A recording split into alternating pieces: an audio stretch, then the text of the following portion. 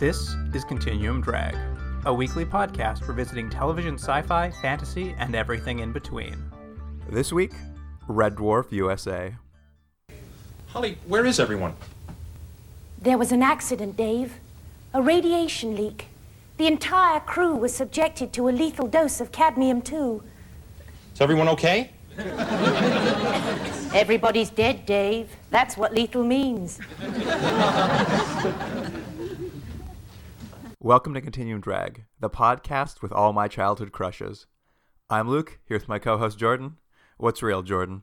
Who are your childhood crushes? The Daphne from Frasier and Dax from Deep Space Nine? Perfect, you got them both. That's it, huh? Great choices for the show. I remember I had a friend in high school and his big crush was Sandra Bullock, and I always thought that was odd. I don't know why. No, it's a good one too. I'm a big fan. Mine are from people that, if you check their ages, they're much, much too old now. I'd be like, ooh, Anne Margaret. Yeah, you like, but she's like my grandmother's Edith age. from All in the Family. That's right, Edith. All right, Jordan. Well, this week we are getting in to a failed pilot, like 1.5 failed pilots, really. Yeah. For an Americanized version of the British cult classic Red Dwarf. More like White Dwarf, am I right? I believe on the Wikipedia they mentioned that the creator started calling it that because they eventually removed all people of color from the show. Yeah. Although we were just talking before we started recording. I did watch a very mini tiny documentary, like a 30-minute thing, just about a little behind the scenes of how this kind of came about, and the British showrunner who was sort of involved in this. He Rob Grant or made Doug a point. Naylor. I guess it was one of those guys, and he mentioned. He was like, look, it was unintentional. He's like, we didn't realize till afterwards we were trying to fix it. He's like, yes, it happened, but it wasn't like we were purposely trying to do it. Not that that's maybe the best excuse, but it wasn't a conscious decision regardless. Right. I mean, you would assume it wasn't them since they have far more people of color in their version. So I just assumed it was the American networks who were like, what are you doing?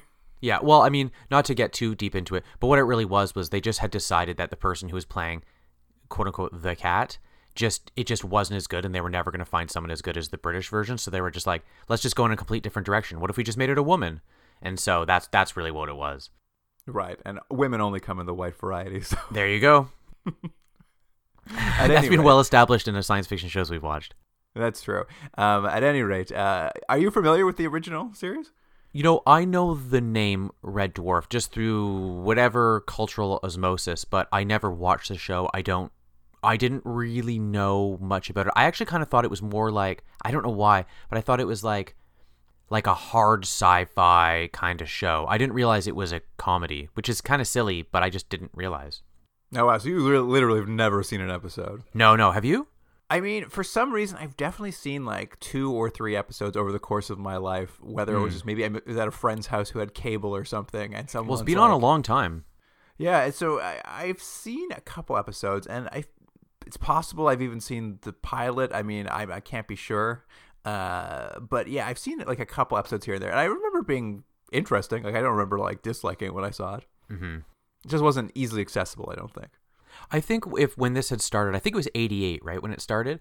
If Something this like had been airing somewhere available for us in North America, I don't think this would have tickled my fancy at all, you know? Even at its best iteration? It was available in North America on PBS, apparently. Oh, is that what it was? Yeah. It wouldn't have tickled your fancy? You weren't into the British humor? No, I mean, and it's not even really a question of the quality. I just think there's a certain level of enjoyment that one gets out of that kind of comedy. We mentioned this when we were doing Other Space, and you had mentioned, you know, how far that show in, you know, how much enjoyment you got really is based on how much you can enjoy kind of sketch comedy. And I sort of feel the same way about this, is like that Monty Python-esque kind of humor. How far does that go for you? For me, it's not really my thing, and I understand and can appreciate it, but I'm not sitting back going like, whatever, I don't know, quoting Monty Python sort of thing. Yeah, you're more of a Quark fan. That's right, feeding tubes all the way. Well, the pilot for the American version was intended to come out during the NBC 1992 season, which would have been, I believe, just after the 4th series had been on air in the UK. So I'm trying to remember what would have come out here in 92. Like, what would have been, I know shows that were on the air, but I'm trying to think of something that came out in 92. Do you know? I couldn't tell you off the top of my head.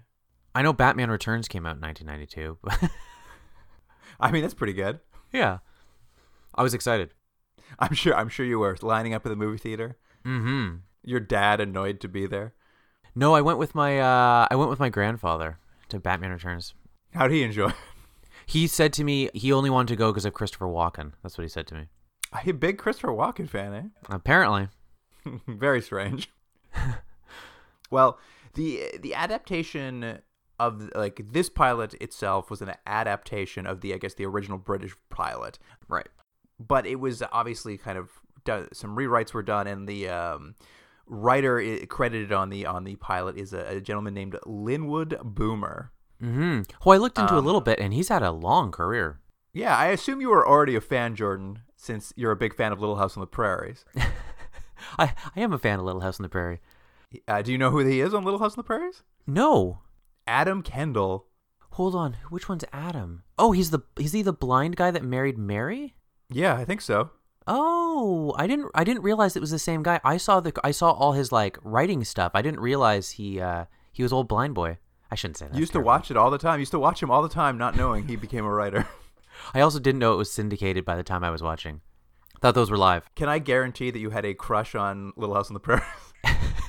Oh, no, one of the characters in Little House on the Prairie? Yeah. I'd have to remember. Maybe Ma. But yes, he later became a TV writer, and I think he's probably best known for creating Malcolm in the Middle. Mm-hmm. I saw that. I mean, that's a pretty good little trophy on your shelf. Absolutely. I mean, it's a well-respected show. He really went on to he had a very illustrious career. Mm-hmm. And Red Dwarf USA. And you know what else, Jordan? What's that? I think he's Canadian. Oh, really? Hey, there's another for us. He should be on one of our sad little walks of fame somewhere. I bet you we gave him an award at some point. Yeah, guarantee.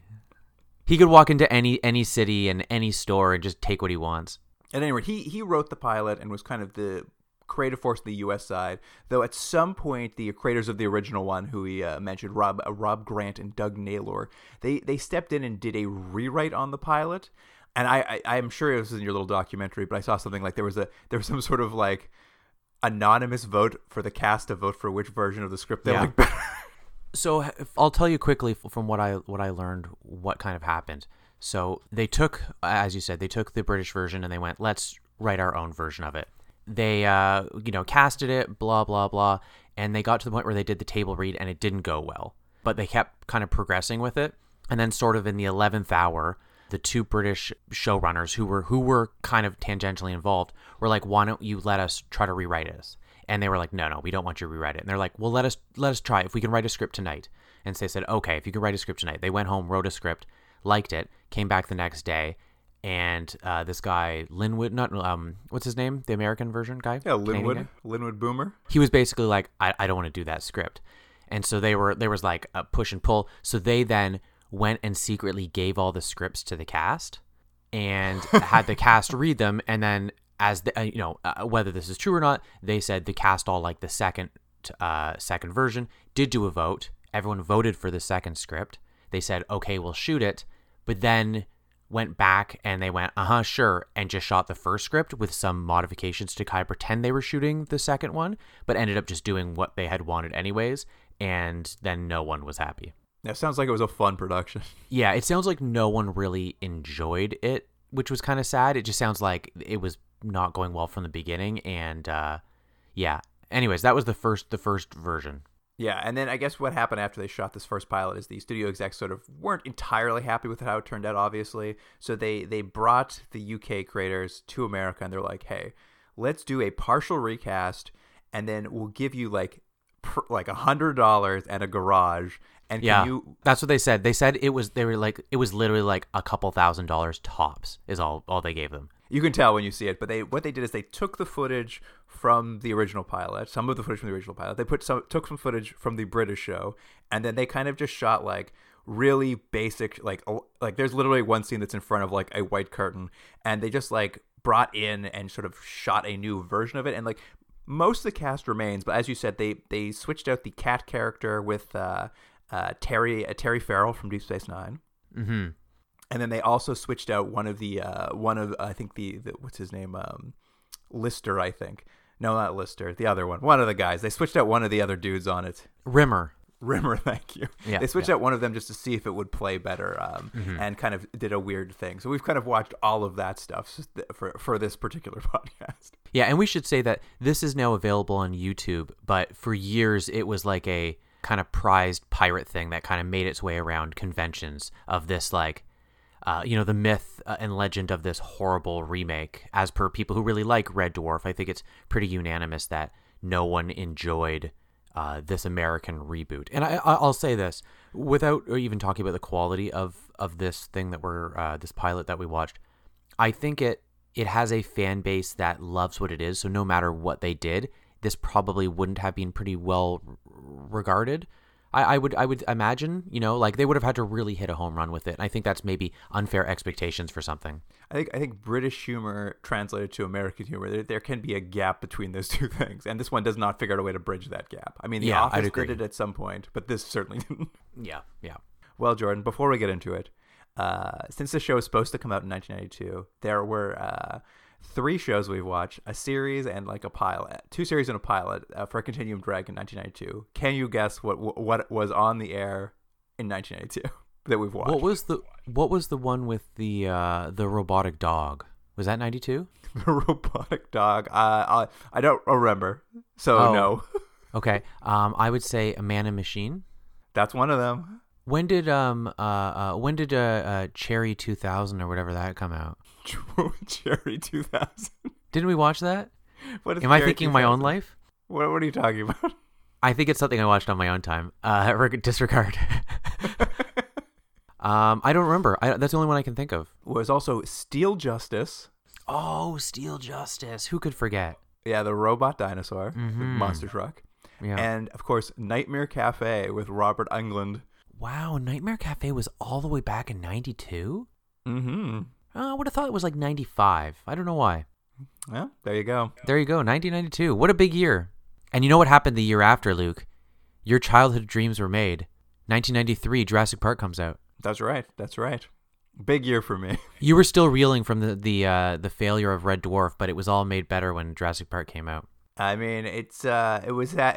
It's a good year for me because, as we said off the top, I'm a fan of Jane Leeves from Daphne from Frasier and Terry Farrell from Deep Space Nine.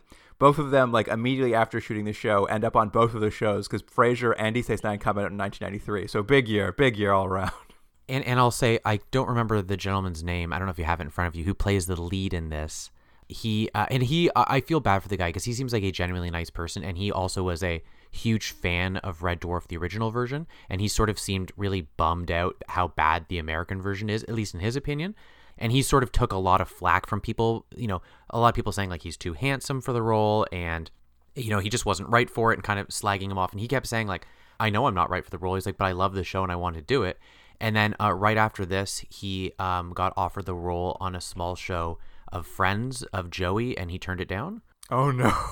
And so I looked at his IMDb since. He's worked a lot. Like he's in episode here, episode there, but he doesn't have Friends money, is what I'm saying. Yeah, he never quite got that like breakout. Yeah. But he genuinely seemed bummed that Red Dwarf didn't happen because he was a fan, and he also understands that while filming, he's like, this is not going to be good. Right. Well, let's get into it. Here's the IMDb summary for Red Dwarf USA. The adventures of the last human on Earth, an evolved cat, a hologram, and a senile computer stuck 3 million years in deep space. This sort of premise of kind of the last, someone stuck in space and trying to get home, whatever. This is a well-worn trope. Not that it's a bad thing, but we've even seen it a few times and stuff, right? I mean, not even. Yeah. What was the one we just watched recently about the 2 dudes deciding who's going to kill the other one because there's only so much oxygen left? Oh, that's Lost in Space, I believe it's called. Something like that. Something like that. Anyways, trapped in space. One of those. It's interesting to see. Obviously, that is a very different tone, a very different idea, but it's that same basic concept of you're the last person and you got to get somewhere. Yeah. I mean, this has a lot of tropes in it. It's the Lost in Space one. You're far from home and it's going to take forever to get back. A very hard sci-fi version of that.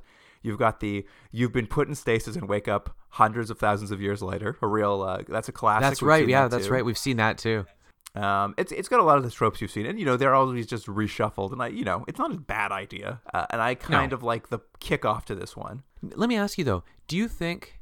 Obviously, I'm saying this knowing that Red Dwarf, the original version, has been going for nearly 30 years, and obviously the English do it differently and take breaks sometimes for some reason in between seasons, but it's been going strong for a long time, so it's been very successful. But it seems like on what we've watched, sci-fi comedy has been not terribly successful. It's a difficult. I think it's a very difficult genre to master and like get right. I wonder why though. That's, I guess, my point is that all these tropes and stuff seem like they lend themselves to pretty good storytelling, but for whatever reason, that mix of humor and sci-fi seems, I don't know, to be a hard thing to nail down. I mean, I think in a lot of ways, sci-fi is a very niche market in some aspects, and like comedy needs to be very broad and hit like a big audience. So what you've done is you've like very much limited your audience as to who's going to watch it, and then you have to also get the comedy right. Well, I just think if the jokes are sort of that Mrs. Noah-esque of like, can you believe this hilarious technology for this one gag exists? I just don't know how well that does. Do you know what I mean? Like, it's a toilet that plunges itself. It's the future. You're like, okay, great. And not that this leans into that much, but it is interesting to kind of see the difficulties that I think this we'll discuss as the difficulties in trying to make this funny. It's a tough one to nail down, I think. Yeah. I mean, this one starts off with a pretty great gag. I know you loved it. Where it's a Star Wars scrolling text gag. Yeah, that goes way too fast. That's the gag, is that it has a lot of information and it goes by so fast that there's no way you could read it. Yes. And I mean, essentially what this rolling text is, it's laying out classically what Star Wars does. It's like, we're in the future, and in the future we can travel to other worlds and set up colonies. Like, that's what's going on. And then like halfway through it, they're like, but we can't afford to tell that story, so we're going to tell you a story about an old mining ship. And then it just keeps getting faster and faster. And then like, we in the YouTube times can kind of like pause and look at it. And mostly what it is like the writer just starts talking about how hard it is to write this and how fast the text is going and how only people with fancy freeze frame VCRs are going to be able to see this. Right. It's not a bad gag. It's a bad gag, I think. I mean, it's not a bad gag. Again, it's like, I don't know if it's particularly hilarious, but it's fine. I get why it's funny on paper. Yeah, I mean, it doesn't work, but it was, I see what they're going for. Yeah, exactly. And hey, can we talk about the ship? Yeah, then we get into a credit sequence where we really get to see the ship itself, and like you could really tell they're stealing in this pilot from all the like miniature work they did for the original British series.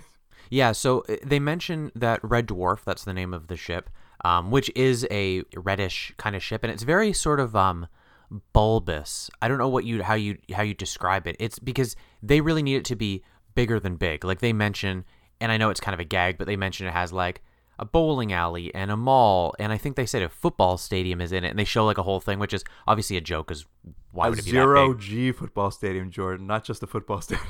There you go. But to make that work, the ship is like humongous. It's bigger enormous, than any sort of crew. Yeah, exactly. Yeah. And eventually, like, it's a bit of a long lead up, and like we get this intro from the computer, the computer's name is Holly, and it is a classic talking head computer, we'll get an actor to play the computer. Their head always appears on the screen and sort of a little bit pixelated. And this is of course played by Jane Leeves from Frasier. She's fine in the role.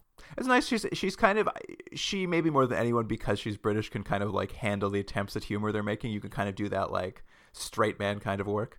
Eventually, though, we kind of meet the rest of the cast. Like, it's a big ship, so it's hard to know at first who's going to be your lead cast. But when you finally kind of start meeting them, we see there's a gentleman named Dave Lister, who's I guess he's on the repair crew, and he's definitely the leading man of this. Yeah, and he's sort of like, I believe in the British version, the kind of joke is a little bit of a class joke. He's sort of a blue-collar working type.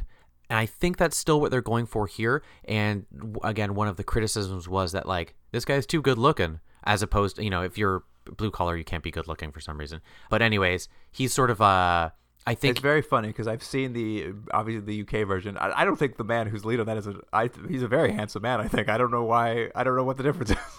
I don't know. It is anything I've seen. They just keep going and really ragging on this guy as if he's like Fabio. And I was like, he looks like a dude. I don't know if it's that big a criticism. And I think he's perfectly fine. And he has that little bit of that hint of like Han Solo rapscallion kind of vibe to him. Yeah. what we know about him really is that he's on the Red Dwarf because at some point he got drunk in Detroit and then woke up on the park bench on the fourth moon of Saturn and had to take a job on this freighter in order to pay his way home. That's okay. It's not a bad gag. Then there is the other sort of lead character, I'd say. I mean, there's a few, but this is the sort of second hand is Arnold Rimmer, played by a gentleman named Chris Eagleman in the first pilot. Who Eigelman. I know him quite well because he's in all of Whit Stillman's independent films, very good films. And I was like, whoa, what's he doing here?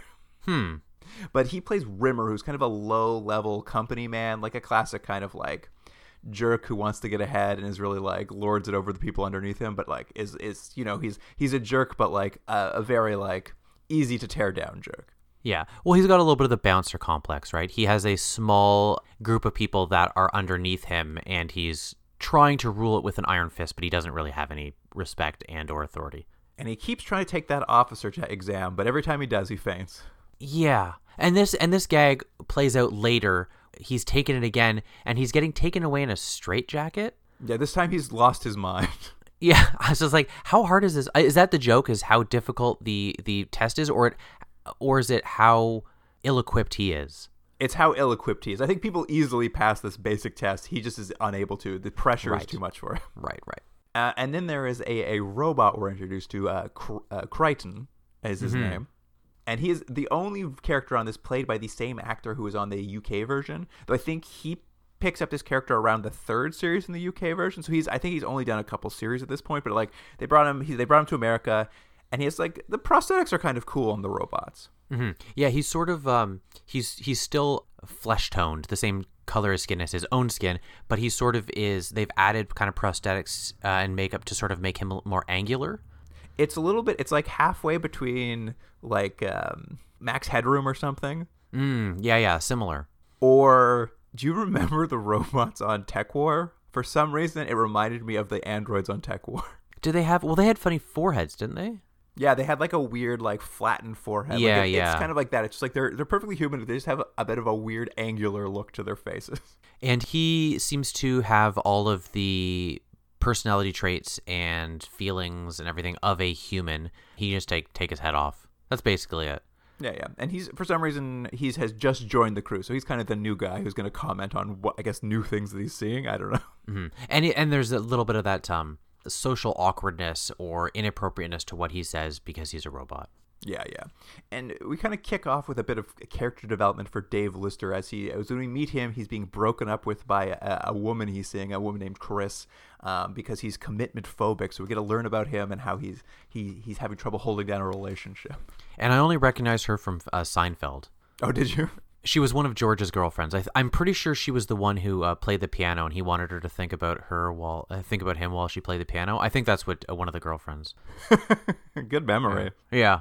At any rate, after he gets broken up with, Crichton drops by his quarters to kind of get comfort him, to tell him how sorry he is about that breakup, because Crichton got to witness the whole thing and be a bit of a third wheel for it.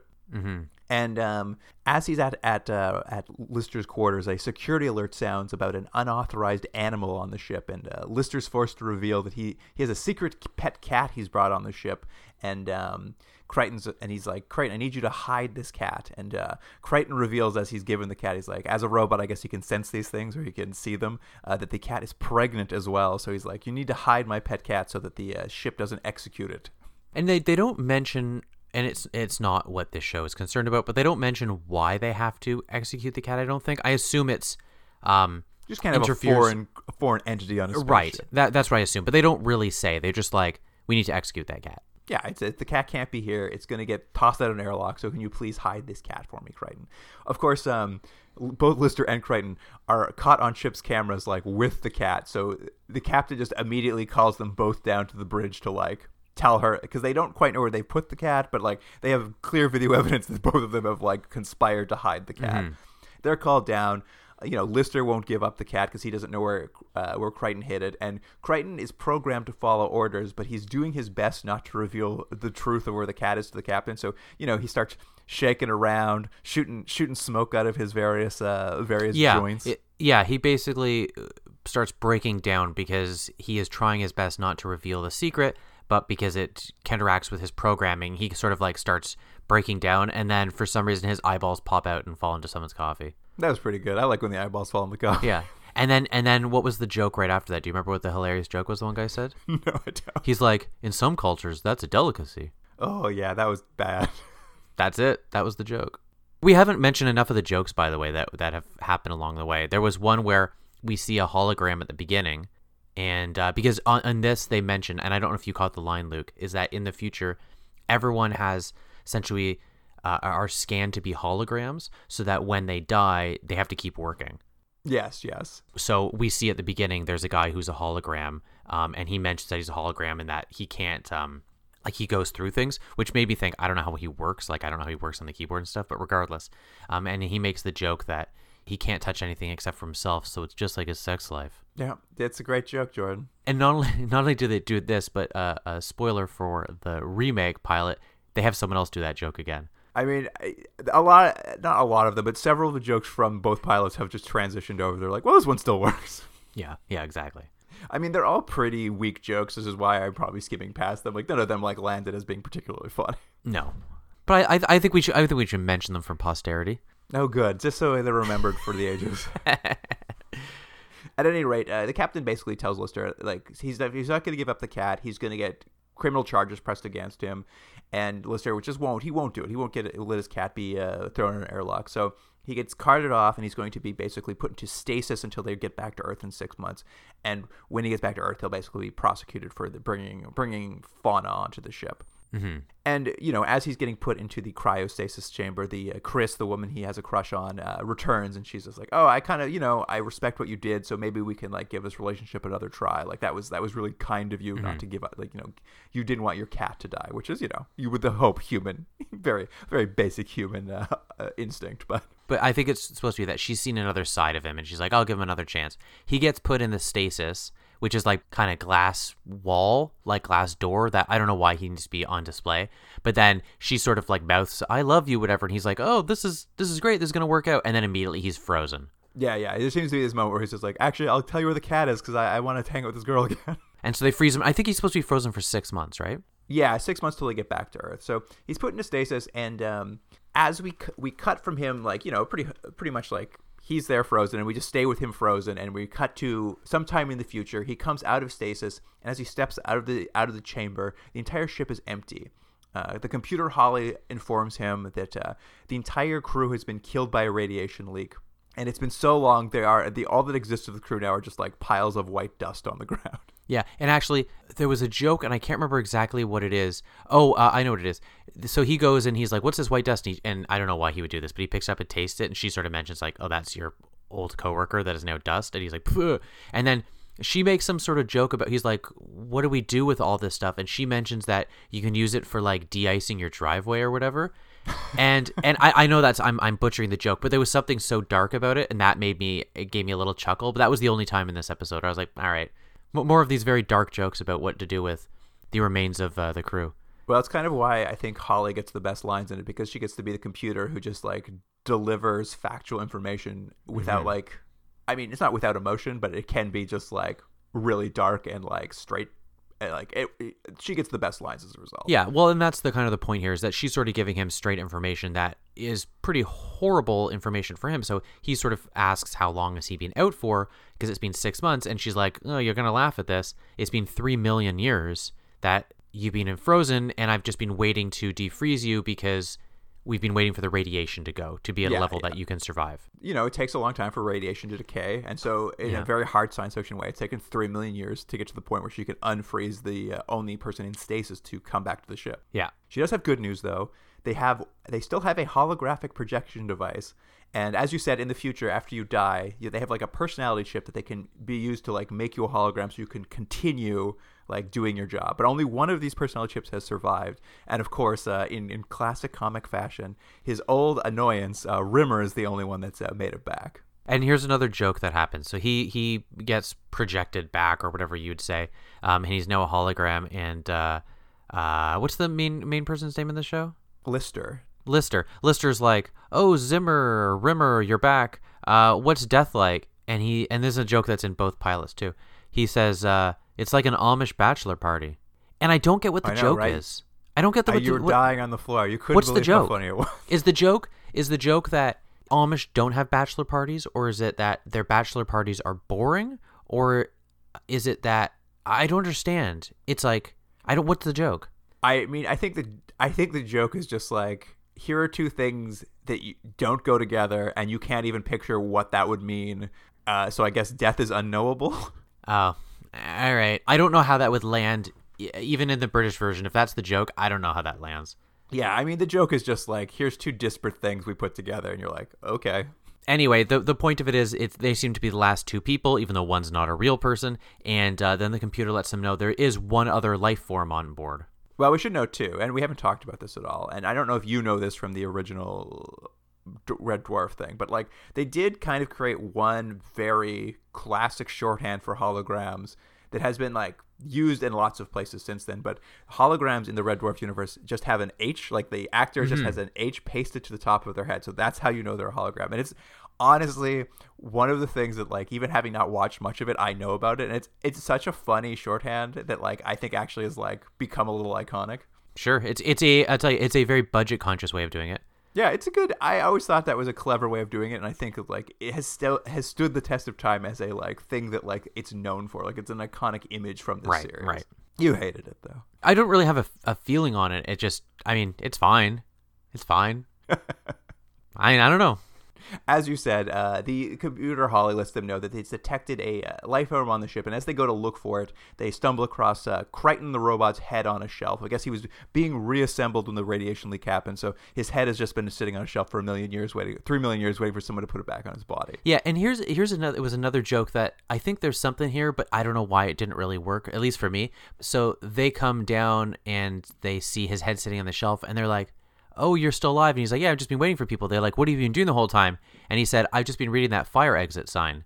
And and the joke being obviously fire exit. That's all he's been reading. And there's something there. I don't know. It just, something about the beat or the delivery or something. The joke didn't work. Because I think it's a kind of funny concept of you just keep reading the same two words over and over for 3 million years. Yeah, I mean, that's just the joke. Is like anyone else would have got insane, but he's just a robot, so he doesn't care. He just read that sign. So again, it's just that when you're watching it, it's on paper, you're like, that's funny, and then you see it on the screen, you go, yeah, it just doesn't really work. Your results may vary. I'm sure someone loved it. Yeah, right. I mean, people love other space, Jordan. That's true. Well, Nico does. But the search for this life form continues into a cargo bay, where Crichton remembers is the same cargo bay he had hidden the pregnant cat 3 million years ago. I know this was, I'm sure, a replication of the British version because they have this cat character, but what an odd idea. And I guess that's why you need it to be 3 million years for this to happen. But isn't this the most bizarre idea for creating a science fiction character? I mean, it is the one thing that I think is sort of interesting about Red Dwarf. It does not working in this series, but I think it's the thing that people enjoy about the other series is like a lot of their jokes are just dumb, quick ones, but then the other half of their jokes are like really hard science fiction jokes.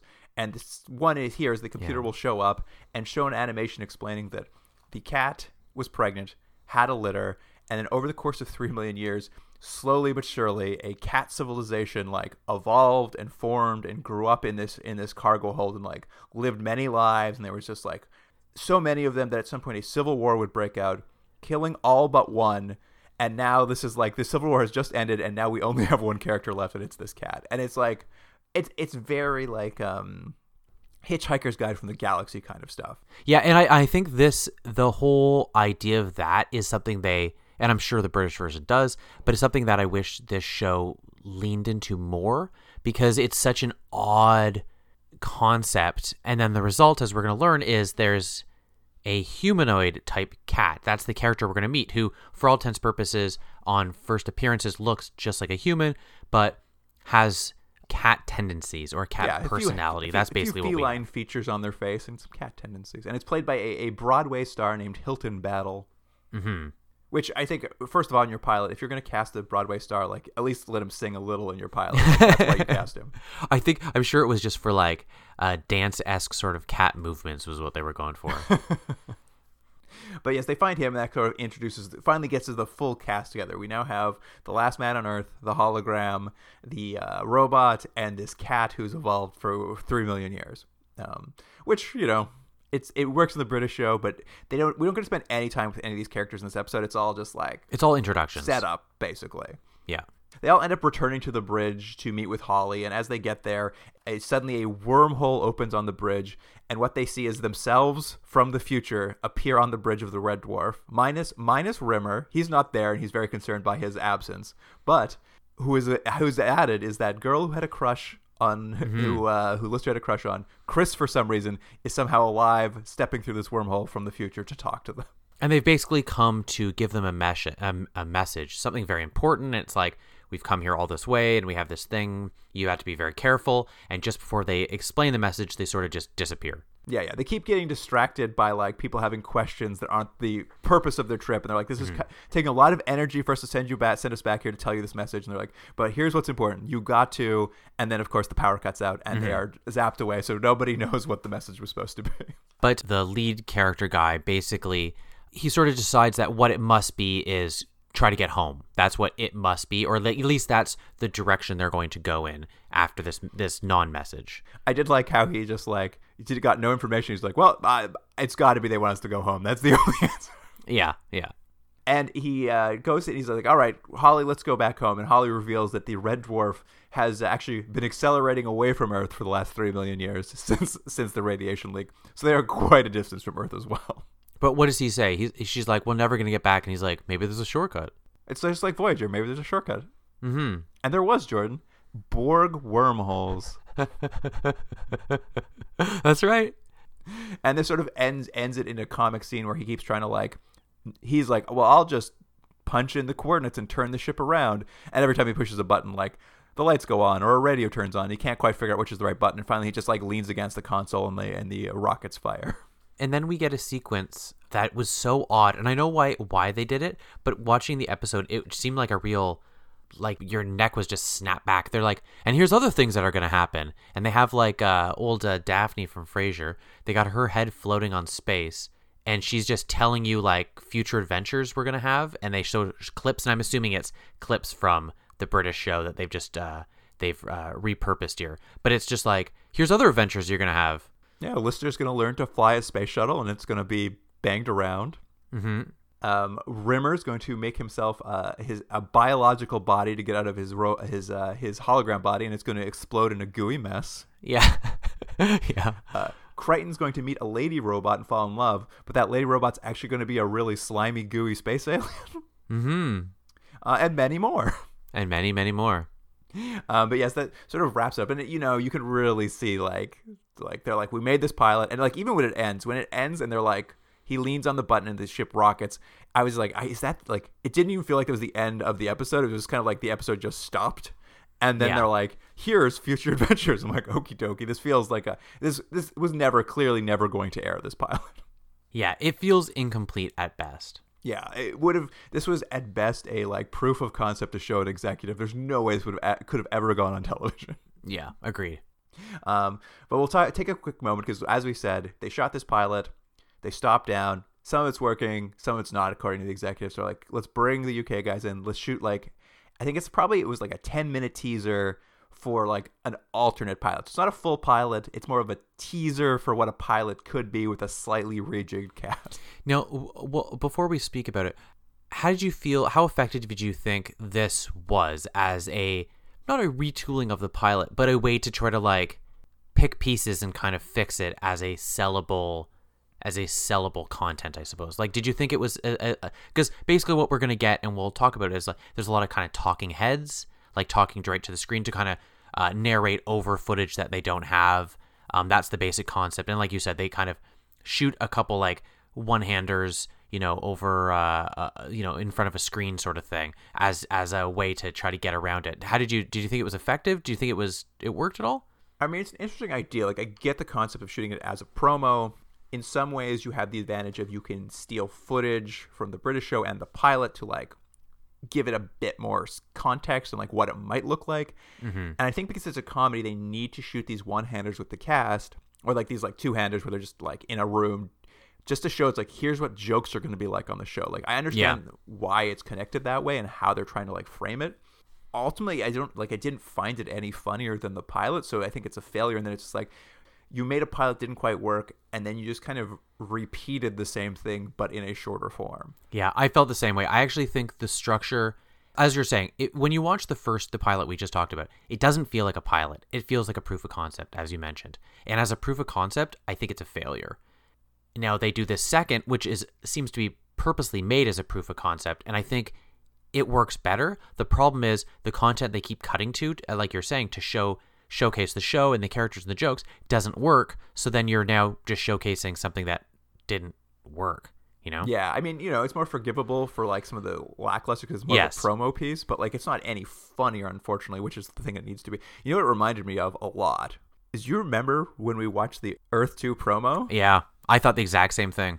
It was very similar to be like, we'll take what we have. We've got all this footage of a show that has a lot of budget to it, and we'll just take that to give it like the sheen, and then we'll just kind of restructure something around it and be like, this is what it'll be later.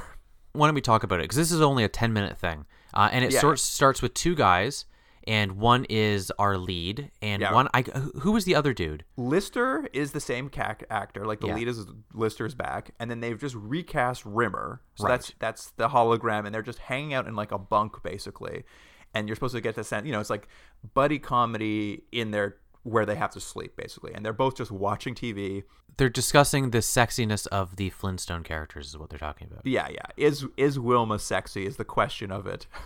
So that's one of the few things that is in this that is not really it's not clips from what we had previously seen. And it's weird because I don't know if that joke makes it better, Yeah, I mean, they're just trying to show what the tone of it is. It's like a hangout. It's basically a lot of this. Like, I think they're like, it's going to be a lot of hangout humor where they're just doing something and like just talking about pop culture, and like that's sort of what that is. But like none of it's particularly funny.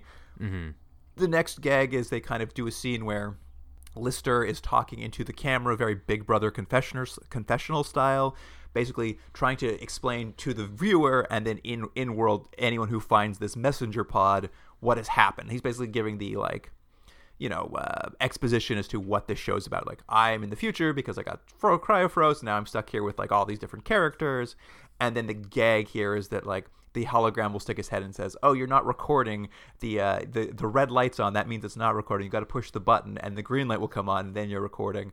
And then like he's like, "Oh, thank you." He like leans in to push the button. The whole screen goes black, and then comes back up, and they're like, "Well, that was a great recording. Let's send this pod out." The idea being like they turned it off and shot nothing into space.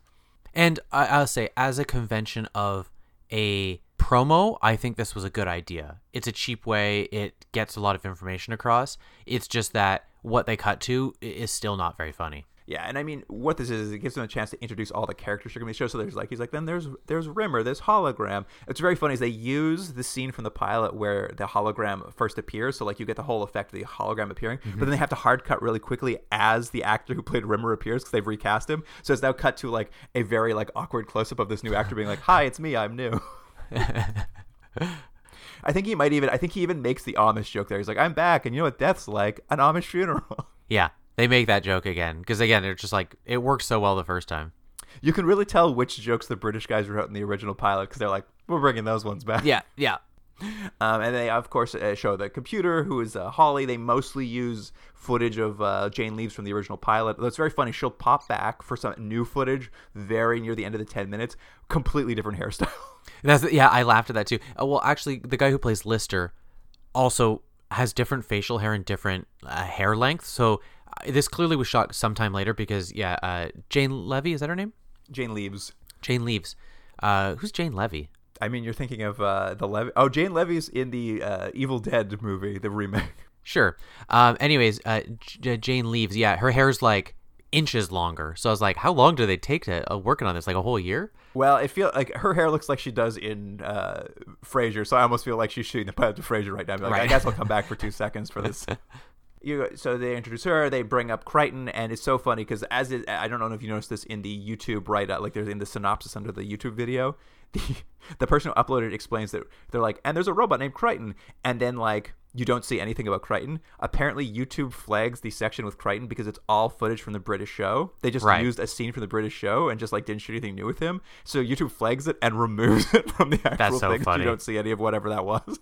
Well, anyways, it doesn't really matter. It would have been something we saw before. And then finally, they introduce the recast Cat, and this time, this is where Terry Farrell from Deep Space Nine comes in. She's now a female version of the Cat, and we get to see like a little two-hander where her and Lister are like walking around the ship, and they explain that you don't see anything. It's just like them walking in a corridor, and Lister's explaining that like we're hunting an armor-plated genetic mutant who wants to impregnate us with his demon seed. Yeah, they're really just trying to show again the tone of what you're gonna have, and then they also want to play, I think, a little bit of the sexual tension between these two characters. Well, they've gender swapped the Cat, and in doing so, they're like, she's now our sex symbol. Like you can really tell they're making poor Dax do a lot of heavy lifting of being like, be real sexy for everybody. Yeah. But it's a weird idea, isn't it? Let's say this became a series and they wanted that to be a love interest, but she's a cat. And there's no chemistry between them. Like you can actually see the two actors like actively trying to like not do the thing they've written. Yeah. Like you can see them being like, I know you want us to have like something, but like we ourselves find it uncomfortable. So we're like, they're trying to tone down any like potential sexual chemistry. It's funny. The uncomfortableness is like palpable. Yeah. They're like, if this goes to series, we don't want to do this. So we're going to like make sure it doesn't work. And then they go into, it's very funny. They're like, and now we're going to show you what some possible episodes might look like. And they're like, they each get titles too. Like I think one is like Crash Landing or something. It's called Marooned. And what you see is a shot from the British show, I'm sure, where a little shuttle crashes on an ice planet. You know, real good effects work, way more money than this thing I had to make anything with. So they're just like stealing from the British show. And then what you see is you see Lister and the hologram Rimmer, and they're sitting in front of a white piece of cloth to like represent the ice planet because they don't have anything. It's just a white cloth on a wall. Yeah, and they're in front of what I guess is supposed to be like a futuristic type fire thing to heat them up. And you know what's weird is I was like, oh, this is kind of cute. I just thought the conversation they're having was so dumb. It's supposed to be like a bonding moment, you know, that like you've seen it many times in TV shows. Characters are stranded, so thus they open up to each other in a way they haven't before, and you learn more about them. And this is they're having a conversation about when they lost their virginity. And I just thought, it's so tacky. I mean, that's exactly what, I mean, when have you ever had that conversation? Exactly. No one has had this conversation. And I'll give this to the show. It's not done in a way to be gross. The joke is really supposed to be that Rimmer is such a asexual character or such a dweeb or whatever they're doing. He's so uptight that he's more concerned about is vehicles, and he likes cars. So when he finally says the story about how he lost his virginity, which was in a car, he's really, instead of, you know, giving the nitty-gritties about the girl, he's giving the information about the car. That's really the joke. I mean, it's exactly like the opening where they're watching TV. It's just like a hangout moment. Like, it's like, here's two characters hanging out, having a convo. Like, this will be what part of the show's like. We're either going to be hunting genetic mutants who want to impregnate us with their demon seed, or it's going to be doing some hangout comedy. Yeah, exactly. Because really, and the next one, I don't remember the name of the second possible episode. We get like a title card. It's like, this episode's called Rocket Attack or something. Right. And then what we see is like Cat, Lister, and Rimmer are all like leaning over a monitor like, oh no, an alien has shot a rocket at us. What are we going to do? And like, this is supposed to be like, oh, here's where we're going to have some fun, like low stakes action coming in. And like this is where Jane Leaves reappears as the computer Holly. She repeats a joke from the first pilot where like the siren joke. Some sparks shoot out of her. She's like, sparks are shooting out of me. Actually, that one felt all right. Yeah. They were like that. You got to keep that in. Yeah, it looks great. It's great. So it's a sort of such a weird little piece where they're like, here's some things, and then like, you know, a lot of clips from the original show to kind of like fill out like how it could look or what it might feel like. But it's such an odd little teaser to like. It definitely was just like they weren't set up for success. Like if I mean they were. It's so weird to be. They were given the chance to try again, but they really didn't. Like it's not exponentially better than the original American pilot. Even by bringing the British guys in, it still feels almost the same. Yeah, I agree. Yeah, it feels like you're like, well, here, can you come fix this thing? But we're going to handcuff you in every way possible. So what's the point of doing this? I mean, I agree. They definitely handcuffed them. Like they weren't given the opportunity. But it's also not like the British guys came in and were like, well, they really messed up their material. We're going to come in and really show how different our material is. Like you can't like you. honestly, if you didn't know it was by two different creators, you would think it's the same guy wrote both. I would agree. I agree. Like, it doesn't feel like it's improved. It's just like cheaper. Well, that's the thing. It's like it would have been different if this was just chock full of jokes. Do you know what I mean? Like, they're like, we don't have any money, so we're just gonna have characters just saying funny things. We can cut clips of that. It's like that'd be one thing, but the only jokes that are repurposed are unfunny jokes to begin with, or at least jokes that don't land, and then the rest is just like, you know, it's supposed to develop characters, like you're saying, showing that they're hanging out, but then the scenes aren't funny either. So you're like, okay, thanks for showing us this. No, I know, it's very funny to watch them like recycle jokes from the pilot where like you're like, what, like, so you watch the original pilot and you're like, oh, they totally fucked up my joke there. Let's show them how it's done, and then you just deliver it in the exact same way. Yeah, exactly. Or yeah, as opposed to like this for whatever reason just doesn't translate the same way, whether it's the accent, the rhythm, the actual context of the show just doesn't work. It's like, just try it again. I mean, I read a little piece on I'm on Wikipedia where they're talking to the actor who plays the robot Crichton, and maybe this was in your documentary, I'm not sure. He had mentioned that, you know, he had done 2 of the British series already, and he was coming over here to do the American one. And he said he showed up to set, and he was like, on the British set, I'm really wacky, and I like do all kinds of like funny things to keep the cast entertained. I'm really like, you know, I guess he must be, and like, and on the British show they think he's so funny, and it keeps the end, like everyone's like loving it and they're having a great time. And he's like, I showed up and I was kind of doing the same thing. I was bringing the same wacky energy off camera and like, you know, goofing around with the cast. And he's like, none of the American cast enjoyed it. They didn't like what I was doing, and we like did not think it was fun or funny. And he's like, whereas my British co-stars always thought it was fun and funny. So like, you know, maybe part of it is too is just like they're having so much fun doing the British show, and on the American show it's just like nobody's having any fun at all. Yeah, you've said it before, but this did seem like it was set up to fail. It definitely was not working in any way, shape, or form. Yeah. Well, and that's really the kick of the bucket for the Americans. Your sort of classic thing of trying to redo a British thing and it not working. Well, definitely did not work here. Yeah. So let's want to rate these things. Yeah, I mean, I'm gonna give it a 1. There's probably one moment I enjoyed it. You know what? Much like this show and repurposing jokes, Luke, I'm also gonna give it a 1. I mean, it deserves what it got, I guess. Yeah, that's the thing. It's like, you know, I'll give this to it, and why I'll give it a 1 is that, and perhaps this is not fair, this isn't mean-spirited at all, and I feel like everyone tried, and I feel like the actors are really trying. I feel like the writers are really trying. Everyone involved wants to make something that's good. I think even the dumb executives who didn't know what they were doing and were probably interfering, I think everyone was genuinely a fan of the British version. That's why they wanted to make this, but just through bad decisions, through bad casting, through bad writing, through all these, it just doesn't work. But I don't get the sense that it was out of malice or because no one cared. You know what I mean? Like, that would be worse. It's just something that, like, for whatever reason, everything they tried just doesn't work. Never translated. And, you know, as you know, Jordan, 1992, just before like the first Star Trek spin-off series, this was the time where every network was just like, people really like this Star Trek show. How can we make more of them? And they were really, we've watched some of them. They were really taking as many kicks at the can as they could. And this was just like one seemed to be working somewhere else. Or like, maybe it'll work here. And it just didn't. It just didn't work. Yeah. And it's bad. Like, that's the thing. Like, this is just bad. Like, the best thing it has going for it is it's short, but it's like, it's not entertaining, which is a bummer because, like, it could be. It's just not. Better or worse than Other Space? Oh, this is worse. No, okay. This is worse than Other Space, yeah. I don't have any strong opinion either way.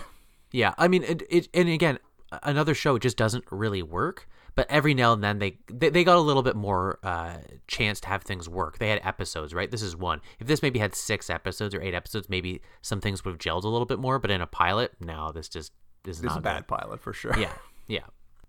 All right, well, that about wraps it up. So, listener, you can email us at teamdrag@gmail.com if you have anything you want to let us know about. And on Instagram and Twitter, we will have some clips from Red Dwarf USA, so you can, they're really, I mean, as you said, the quality's pilot bad. Was passed around a lot, so the quality has degraded, like, over the decades. Yeah, there's a few different versions of it and varying qualities and a few different cuts and stuff, but yeah, there's clear degradation. Yeah. I've had to really skim through it to pick out the like clearest shots for these clips. But that wraps it up for this episode. So, listener, thank you for joining us. And Jordan, I'll see you next week. I'll see you then.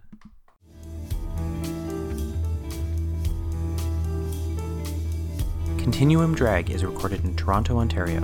Theme music by James Rex Seidler. Produced by Jordan Dullock and Luke Black. Special thanks to Aaron Hughes.